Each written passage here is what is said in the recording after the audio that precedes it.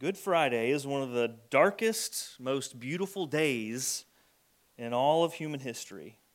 We come to remember the sacrifice of Jesus giving his life on the cross, and the death of Jesus was mostly misunderstood in the moments that it was happening.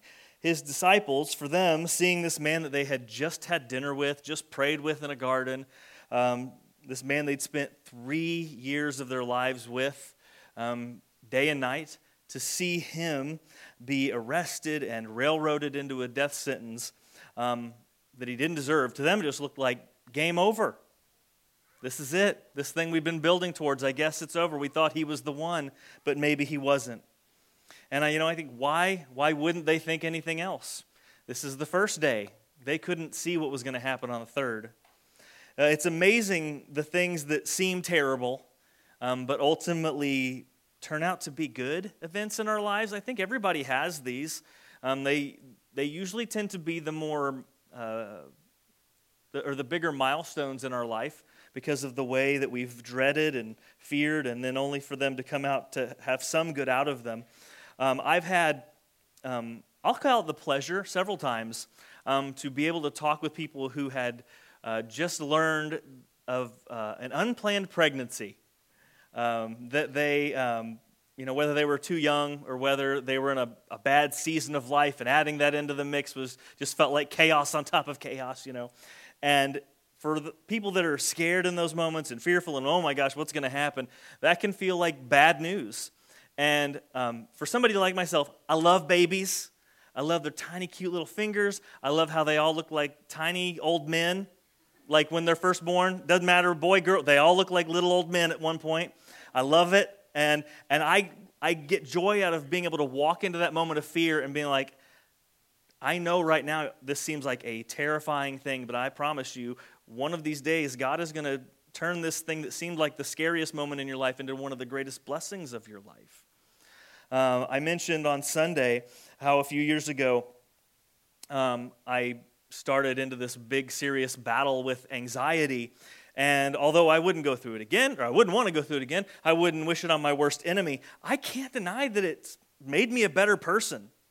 Overall, I'm better than who I was on the other side of it. I'm a more understanding father and husband and minister. I have a ton more empathy for what might be going on in people's lives behind the scenes. You meet somebody and they're rude or just standoffish or quiet, or they just seem like they don't want anything to do with you. I'm much more likely to think, you know what, they could have a battle going on that my eyes can't see than I am to think, boy, that person's a jerk. It's amazing what it has done to change the kind of person that I am. Now, this is not a sales pitch for mental breakdowns or anything like that, but what I'm trying to get us to understand is that for the people that watched Jesus on the cross, all they thought was bad. All they thought was, this is the worst moment of my life. I can't believe I'm watching my friend, for many people, his family member. I can't believe I'm watching him go through this. But God was able to take this greatest moment of pain and bring through it the greatest good the world has ever seen. The sacrifice of Jesus on the cross, it's one of those things that the more you read the Bible and understand the Bible, the more you see that there are so many beautiful layers of meaning to what he did on the cross. So many that it's hard to really even grasp all of it at once because it's such a huge, beautiful, complicated thing. But if you have to pull one thing just to focus on tonight, understand that Jesus did it for you. All the anguish, all the suffering, he did it for you. He had us in mind before he went to the cross.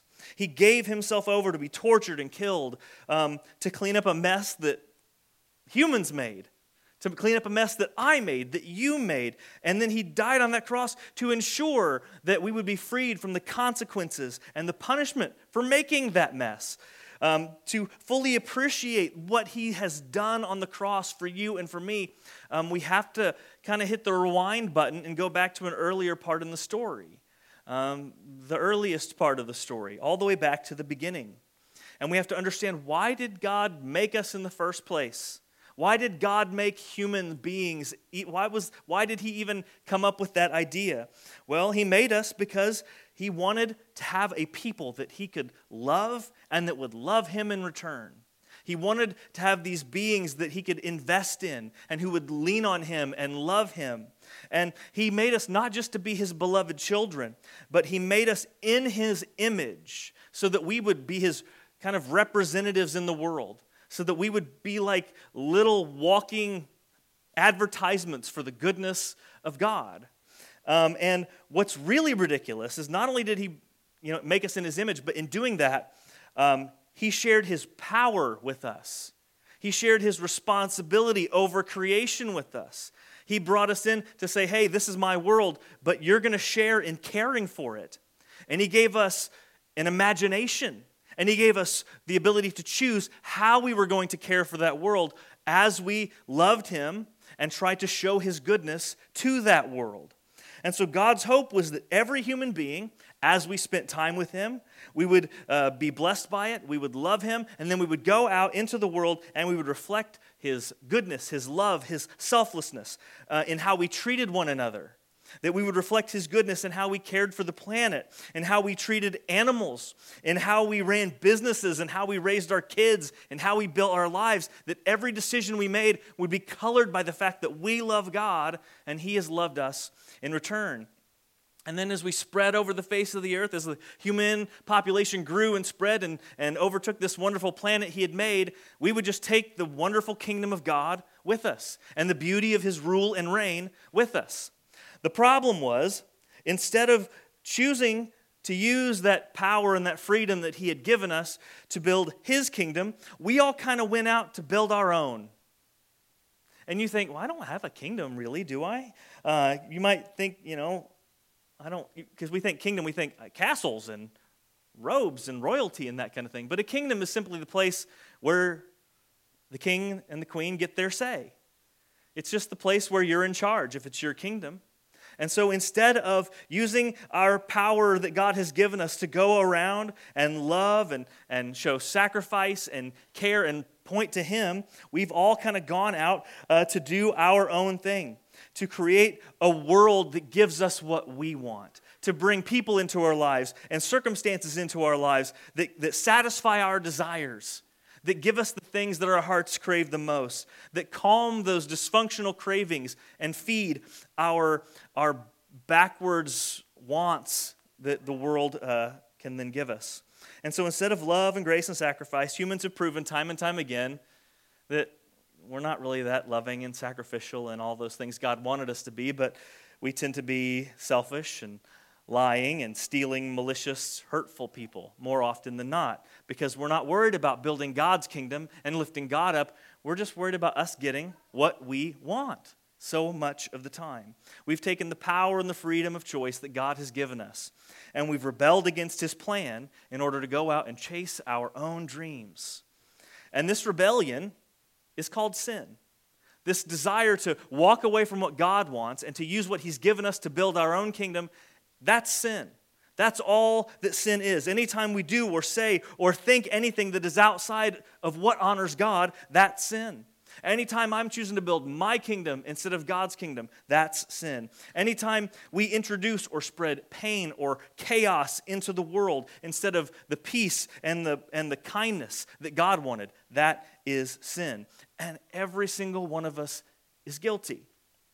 Now, sometimes we have trouble feeling that we are guilty because you can always find someone worse than you.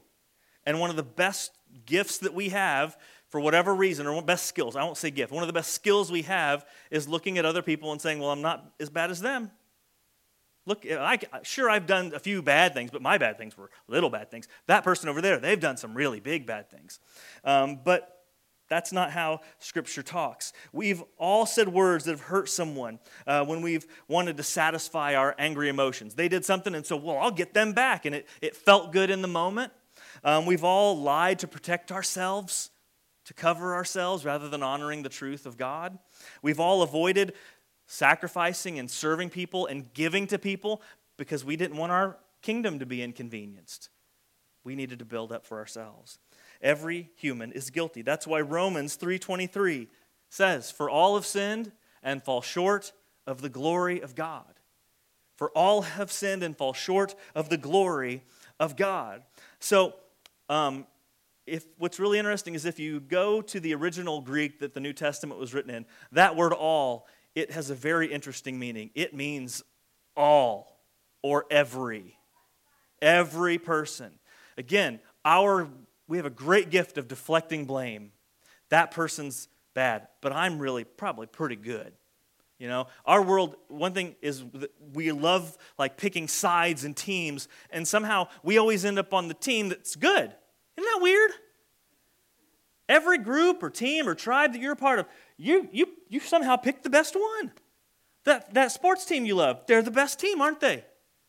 Everybody else, they're the worst team ever. Isn't that weird? Every argument that you've ever been in, somehow you've always been right. Isn't that weird? And everybody you've always argued against, somehow they've been wrong. You must be really good at picking sides, right? But that's how our brains like to interpret it, to avoid giving ourselves blame. That's not how things work. And so what we do, though, is because we say, well, I'm always on the good person and they're always the bad person. Whoever they are, they're the ones who did the wrong thing and you're the one who typically did the right thing. You're the better person, they're the worst person. Whatever group, tribe you're a part of, you're the good one and everyone else is bad. But then you start reading a verse like this and it says, oh wait, I'm the bad person. We're all the bad people. If this is a movie, an old Western, like everybody's wearing a black hat. There's no white hat cowboys riding in to say, like, we're all the bad guy. That's what this verse tells us. That sin is an everyone problem. It is a human problem. It's my problem. It's your problem. That I don't even get to stand up here and say, hey, I'm awesome. Why can't you people get your lives together? I don't have the ability to do that because this verse points out that all have fallen far, far short of what God wanted us to do. We fell short of the ideal lives that He planned for us. And we've rebelled against God. You have rebelled against God. I have rebelled against God. I have spent the gift of freedom and choice and responsibility that He's given me to forsake Him and build my own kingdom. We all have. And this rebellion, unfortunately, always leads to the same place. We think it's going to lead to our greatness. That's why we do it. We think it's going to lead to a good life. That's why we pursue it. But the Bible says that when we walk in a path that goes against what God created us for, it always goes to the same place. Romans 6:23 says, "For the wages of sin is death." Meaning when you do the work of sin, the paycheck that you earn is death.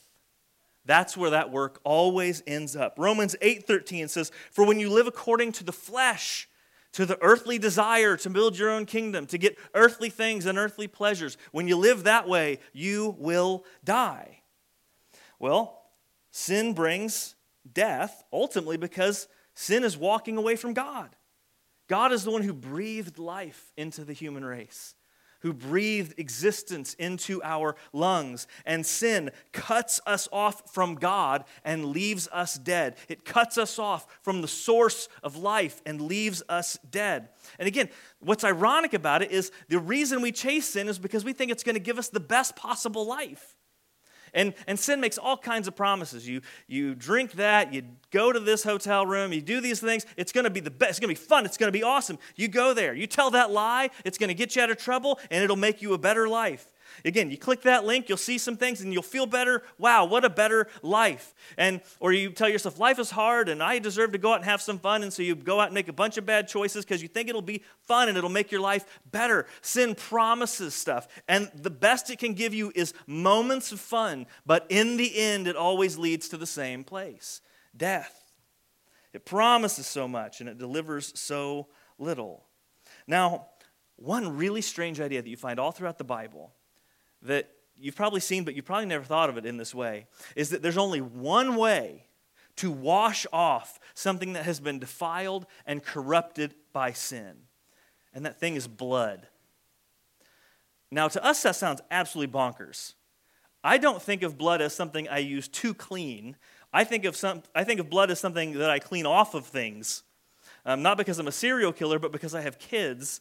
And I mean, what parent hasn't Googled how to get blood out of cotton because your kid had a bike wreck or they got a bloody nose? Has anybody ever had their kid get a bloody nose in the middle of the night? Good. Nothing prepares you for that sort of image, right? You're going to need like trauma counseling after you see your kid come out. You think murder after you've seen that. But in our eyes, blood doesn't make things clean. No, we use stuff to clean blood out of stuff, right? Using blood as a cleanser or a cleaner, it seems absolutely bonker to us. But in the ancient world, to them, blood was the perfect way to clean sin. You see, people in the ancient world, they weren't as dumb as we like to think. They were people, humans just like you and I. They had the same brain capacity, skull capacity for a brain, right? They could think, they could connect some dots on stuff. And what they noticed is that blood for a living creature meant life. If you have an animal that gets cut and its blood drains out of it, the life leaves that animal. Blood is life. There is life in the blood. And well, if sin brings death and spreads death, then the perfect way to combat that death-bringing thing is with something that holds the power of life. This was the basis of the entire sacrificial system that God gave the ancient Israelites. They would bring animals, and this animal would die in the place of people.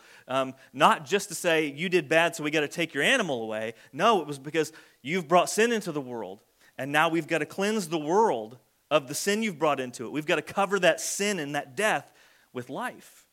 And that's the purpose of blood and the sacrificial system of the Old Testament. And this idea that blood cleans sin is why Jesus came. The cross was his mission. Even though his disciples didn't see it coming, his family didn't see it coming, this was why he came. His greatest dread was going to be the greatest tool to combat the evil and darkness that has trapped the human race from the very beginning.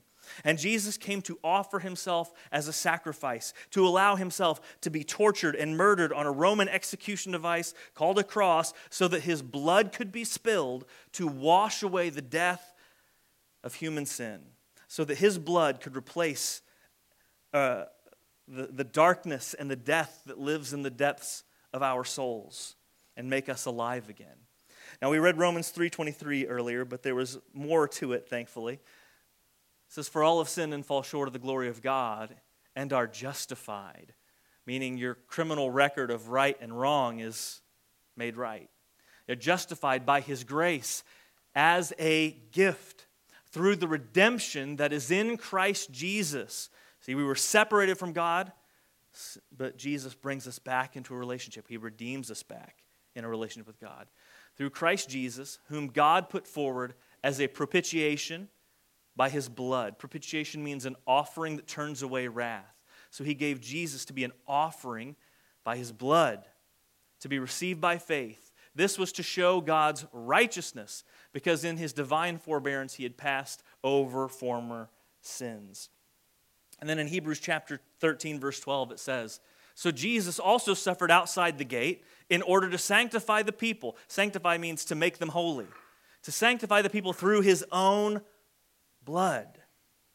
So, as we think about the weight of what has to be done to deal with sin, I want us to take a second and to contemplate the seriousness of our own sin. Again, you're never going to see the power of what Jesus did for the human race on the cross until we understand the seriousness of sin. And the best way for us to understand the seriousness of sin is to look at our own.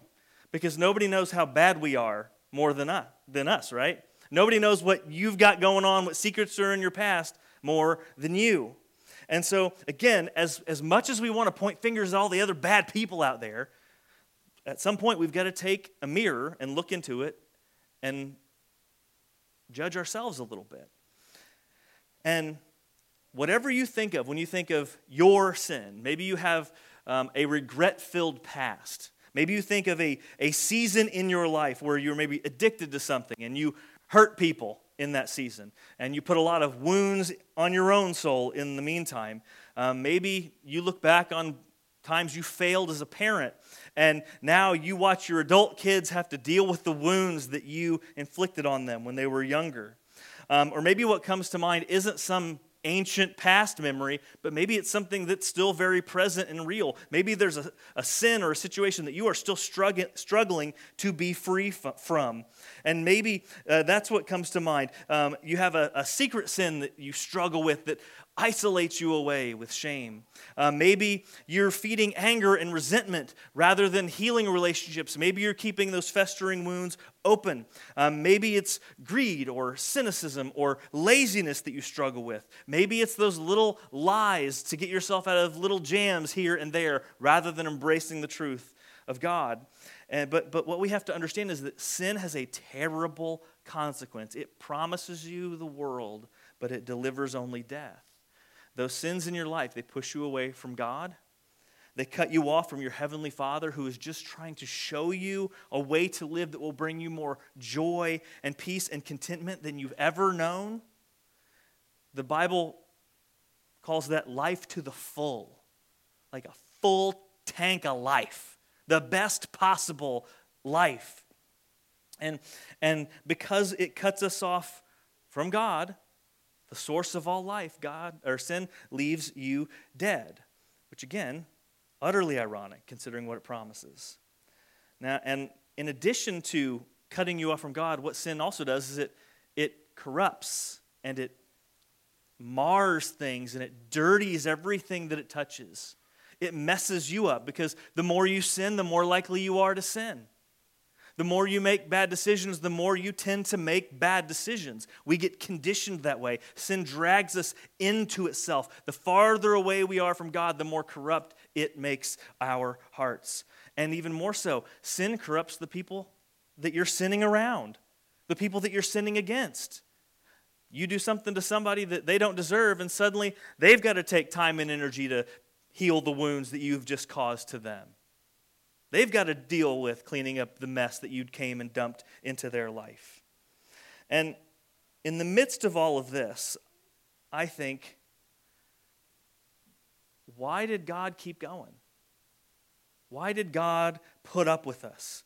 Why would God still love me and still love you and every human? If every human story came out the same way, we're a mess, we're disappointment, we're far from who He wanted us to be, why didn't God just say, you know what?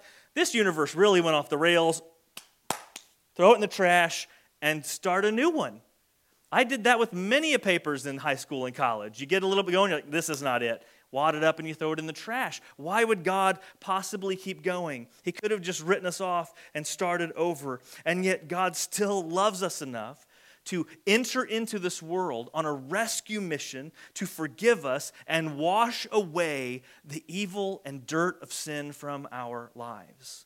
In Ephesians chapter 2, verses 4 through 5, it says, "But God, being rich in mercy, because of His great love with which He loved us, even when we were dead in our trespasses, made us alive together with Christ. By grace you have been saved." And Romans 5:8 says, "But God showed His love for us, in that while we were still sinners, Christ died for us." What makes Christianity different and the story of Jesus and the work of Jesus different than every other religious system in the world is that He didn't say, okay, you know what, you guys are a mess, get your act together, and then we can talk. He didn't say, clean yourself up, get this sin business in order, and maybe I'll save you and let you come into a good afterlife if you can get yourself taken care of. That's every other world religion, every other superstition works that way. But the story of Scripture is that, oh, my children, you have gotten so dirty. Let me come clean you up. Let me help. Let me help with the mess you've gotten yourself into because you clearly can't seem to get yourselves out of it. Let me step into your world, into your place, into the muck and mire of this world that you have tainted with your sin and start working on cleaning you up one life at a time. He sees the mess we've gotten ourselves into and with compassion invites us to Him so that He can make us clean. Now, one thing that has been a part of being a parent that, again, no one warns you about is how often your kids will hurt themselves after you have just said the words, don't do that, you're going to get hurt. And sometimes it is almost as if it is God ordained because no sooner than those words can come out of your mouth do you hear the crying. It's like God wants your kids, He wants to help them connect your kind warning with their own uncoordination. I don't know if that's the nicest way to say it, what it is, but now in those moments, you know what I could do when my kid gets hurt after I just told him several times not to do that? I could walk over and say, "Told you, dummy. Hurts, doesn't it? Enjoy that bone sticking out. Enjoy all that blood you got to clean up. Enjoy cleaning out those wounds and putting those bandages on, because I ain't helping you, because I tried to tell you and you did it anyway." I could do those things, but I have never once done that. Instead, you say, "Don't do that, you're going to get hurt." They fall off something, they jump into something, somebody hits somebody, they get hurt, right? And what do? You run in. I run in, and I pick them up, and I say, "I'm so sorry. How are you doing?" I hold them, I comfort them, I've kissed all the boo-boos, right? I get out the soap and the wash rags, and I help clean the gravel out of the scrapes, even when they fight against that work. You put on the Neosporin and a Band-Aid, and you help them get bandaged up. You get them an ice pack to help deal with the pain, and you do that work. Even though you tried to warn them, even though you've tried to help them avoid it in any way, and even though they ignored everything you said, you do it. Why? Because you love them. And for some reason, we understand that when we think of our kids and our grandkids. But when we try to take that mindset over and say, that's how God deals with us, we think, "Oh no, God must think I'm a mess." But it's really kind of the same. That God looks at us, these flawed, imperfect people, and He thinks, "Oh, my poor kids, what a mess you have gotten yourselves into. You're never getting out of this one yourself. Let me come and help you with that." Now, if I can treat my kids that way, and I'm a mess, I'm selfish like anybody else, how much more is God going to show us compassion when He's the perfect, loving creator of the universe? And what's painful, though, is that we can stand here and know this story of the gospel. We can make our mess and still come here and hear about God opening His arms to us, and we still have this part of us that wants to push back and wants to resist. This part of us that says, "No, not me. I know what I've done. God wouldn't forgive me. I'm such a mess. I'm such a disappointment. No way is God going to forgive me." Some people push back and resist that way. Some people resist because the work of getting your life cleaned and healed, it can be painful. It can be unpleasant. Just like when you grab your kid and you got to scrape the gravel out of their wounds, sometimes that work of what you got to do to get things healed and moving in the right direction can be painful. And coming to Christ and surrendering your life and righting the ship can be painful. And some people say, I don't know if I'm ready for that. Or sometimes we're just foolish enough to keep on believing, I don't know, I think I can build a pretty good kingdom. Maybe I don't have to do God's way. My way, I've made my mistakes, but I think I've really learned a lot. And I think my second try at building my kingdom is really going to work out. But the full life that God offers is so unimaginably beautiful and peaceful and content. It is a life of joy so amazing our small human brains cannot even comprehend it. And the door to that full life is Jesus and the work He did for us on the cross. He took everything that was getting in the way between you and God, and He dealt with it on the cross. And He takes every problem, every sin, every struggle in your life, and He makes a way for that to be turned into a situation of healing and redemption and grace. And for those of us who are Christians, some of us have learned that kind of the process of following Jesus is you just kind of keep stumbling and you keep coming back and refreshing yourself in His grace. And you say, and you come back over and over again, week after week, renewing yourself in His love, saying, Jesus, boy, I did some dumb things this week, didn't I? I'm so sorry. I tried to build my own kingdom again. I know how that goes. Please forgive me and help me keep moving in the right direction. We keep coming back again and again to be refreshed in His mercy. But even with all of that, we still have those moments where we think, I hope I'm good enough. I hope I'm forgiven enough. I hope that thing I am thinking of that I did 10 years ago that was really dumb, I hope God takes care of that one too. I'm not the only one that thinks of that weird stuff in the middle when you're trying to go to bed, right? That's the only thing my brain wants to think about is the mistakes I've made. And because of Good Friday, and what makes it Good Friday, is that we come to Christ knowing that our past mistakes, our future mistakes, are in his hands and dealt with, forgiven, and washed away with his own blood. And to help us kind of get our brains around that, what we're going to do in a few minutes is we're going to come and we're going to take communion. And we're going to kind of let everyone do it at their own pace. We're going to play a little music, and you can come up and grab some communion and take it back to your seat and take it as you're ready. And communion is our constant reminder every week that we rest not in our own goodness, that if I'm going to be a good person, I'm going to be acceptable to God, it's not going to be in anything I do, but it is going to be through the cleansing blood of Jesus that he lovingly spilled out for us on the cross. And so when we take part in this communion ritual, for us, most of the time it's weekly. If you come to church on Sunday, you get a 2 for 1 week, this kind of a thing. But what we do is we declare that, yes, we are still going to mess up, but Jesus' sacrifice on the cross is sufficient to make us clean and make us righteous, make us acceptable, and to save us before our God. And to really help us understand that he frees us from our sins, that he washes them away, we come to the secret paper. Now, what I want you to do, before you come up to take communion, while the music's playing, I want you to grab a pen. There's plenty in the pews, or if you brought one. And I want you just to write down some sins in your life. Now, you don't have to advertise it. We're not going to stick it on a bulletin board. Don't worry about that. It could be something you deeply regret from your past that keeps hanging over your head. You think, this is the one thing I worry about. Like, when I get to heaven, is God going to shame me for this? Could be something you're still struggling with. Could be the constant worries that you have that you know you should just trust God with your future, and it's that lack of trust that keeps hanging over you. Write whatever you want on this little piece of paper. And then you fold it up nice and small. And then when you're ready and you want to come up and take communion, you just drop it in this little thing of water and watch it vanish.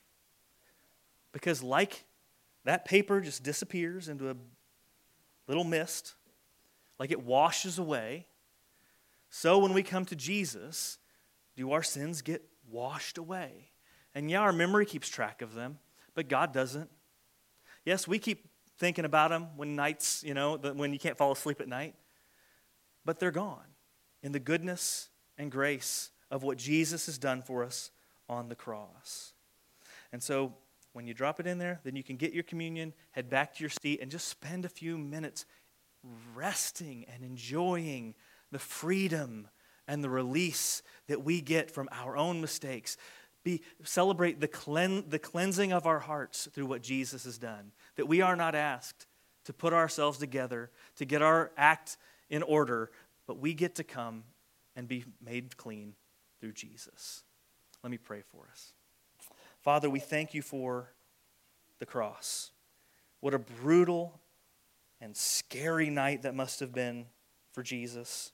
What a terrifying situation for our Lord to know the pain he was about to endure.